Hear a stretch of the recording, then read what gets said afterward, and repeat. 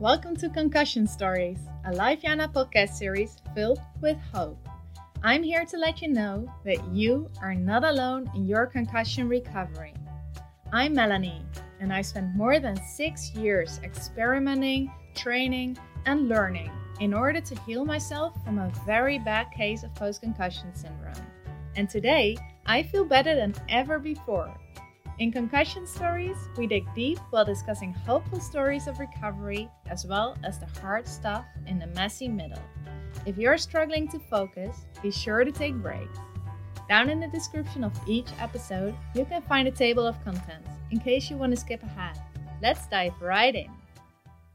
Welcome to today's episode. We will be meeting some of the researchers behind CENTER-TBI.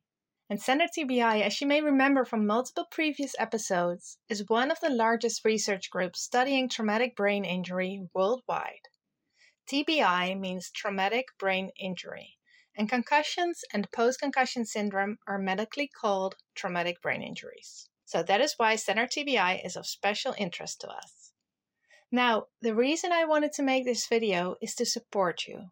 If I tell you that I've been to a convention where I met all of these researchers who are really devoted to making a change in traumatic brain injury care, it's so hard for you to imagine that they are fellow human beings who have their own motivations to help us in their own unique ways.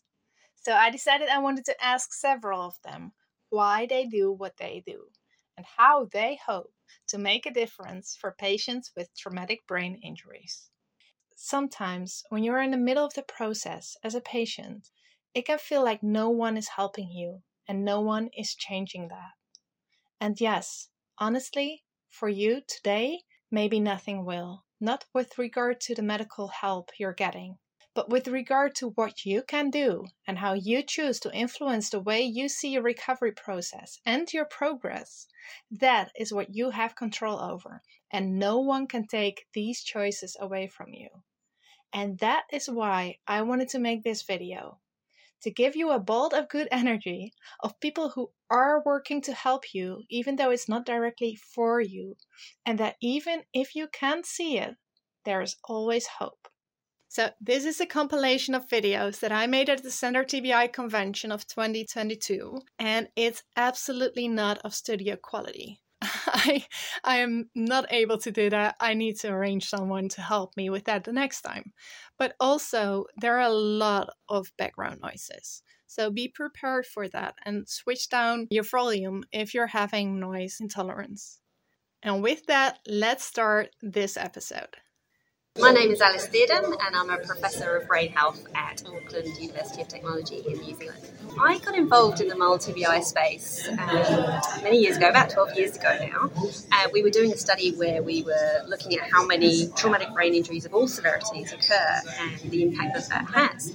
And I was really surprised with the people who identified it with a mild injury, how many problems many of them were still experiencing some time after their injury occurred, and we expected that most of them would have recovered within a few days. And so I wanted to give those people a voice. I wanted to find out why some of them were having problems and some of them were recovering well, and what we can do as clinicians to improve that recovery and speed things up. Hi, my name is Srivayu Bhattacharya. I'm a PhD student at the University of Cambridge in England.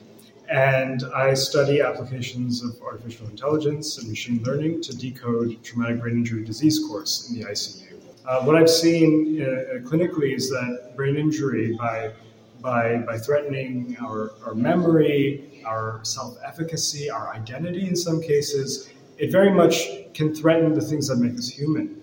And in that early stage, because there's a lack of information about a lot of outcomes and a lot of uncertainty, we see that this threat to humanity, this threat to individuality is on a different scale, an unimaginable scale.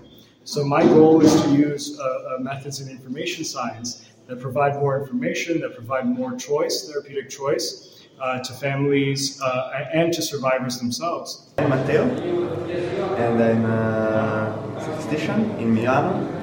I'm working on CENTER-TBI projects, and I'm very happy to do this because I am a math and a statistic lover and a student, But actually, when I found myself working on these kind of projects, I also had the chance to make my work practical, pragmatic, and at the end of the day, try to help patients. Francesca Graziano, I'm a researcher in University of Milano.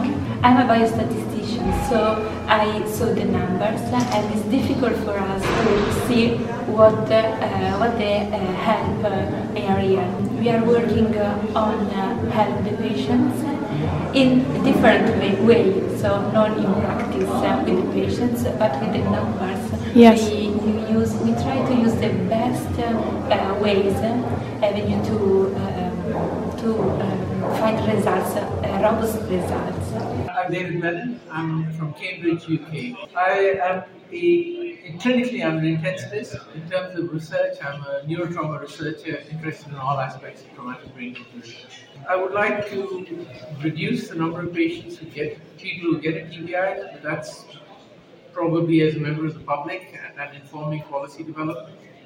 And once you have a TBI, the aim is to achieve as complete recovery as quickly as possible using the treatments that are most appropriate for that individual patient.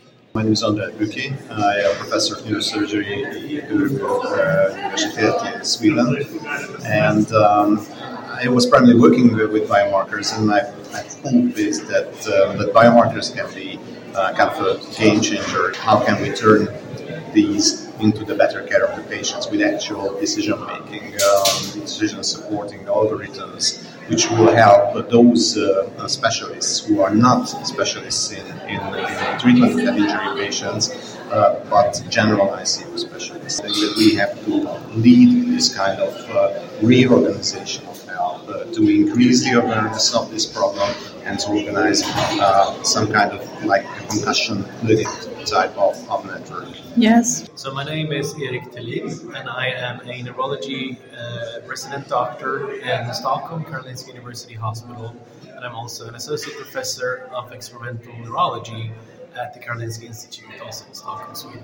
What I hope to achieve with my research is a more personalized, targeted therapy for people, but also in therapy, but also diagnostics, so that very early on, either it's a mild TBI or more severe TBI, we should be able to tier therapies and also tailor specific treatments very early on, and also know which patients that will develop different types of problem down the road, and potentially treat those issues early on. My name is Marek Majdan. I'm from Slovakia, and I work at the university in Trnava.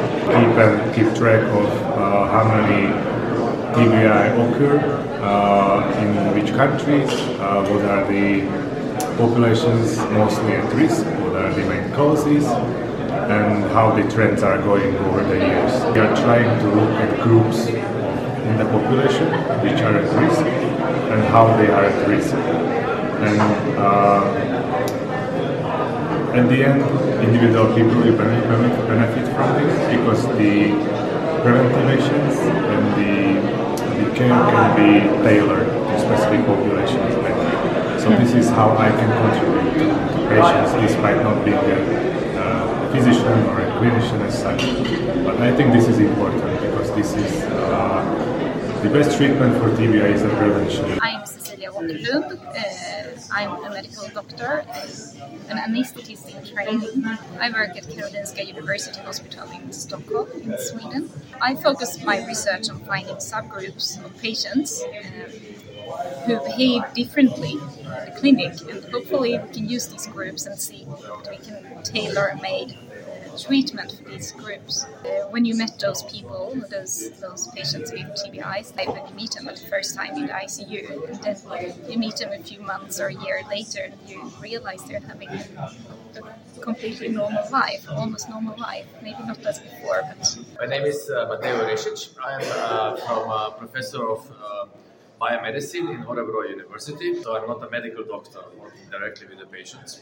But our work, we have worked with Center TBI to identify small molecules that can detect the severity of the disease from the blood and also predict the patient outcomes and predict which people, even patients, need to have a CD. So our plan is that maybe through this biomarker that we have been setting up and then evaluating in the clinic, that we will then improve the patient outcomes in the clinical practice.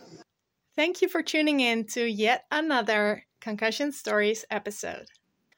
This was part 2 of the small series of episodes about the Center TBI convention that took place in September-October 2022. The next episode will be covering my experiences, my observations of the convention in order for them to be available to you so that they can help you move forward in your recovery.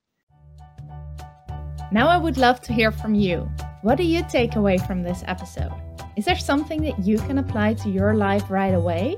Head on over to lifejana.com and leave your comment now.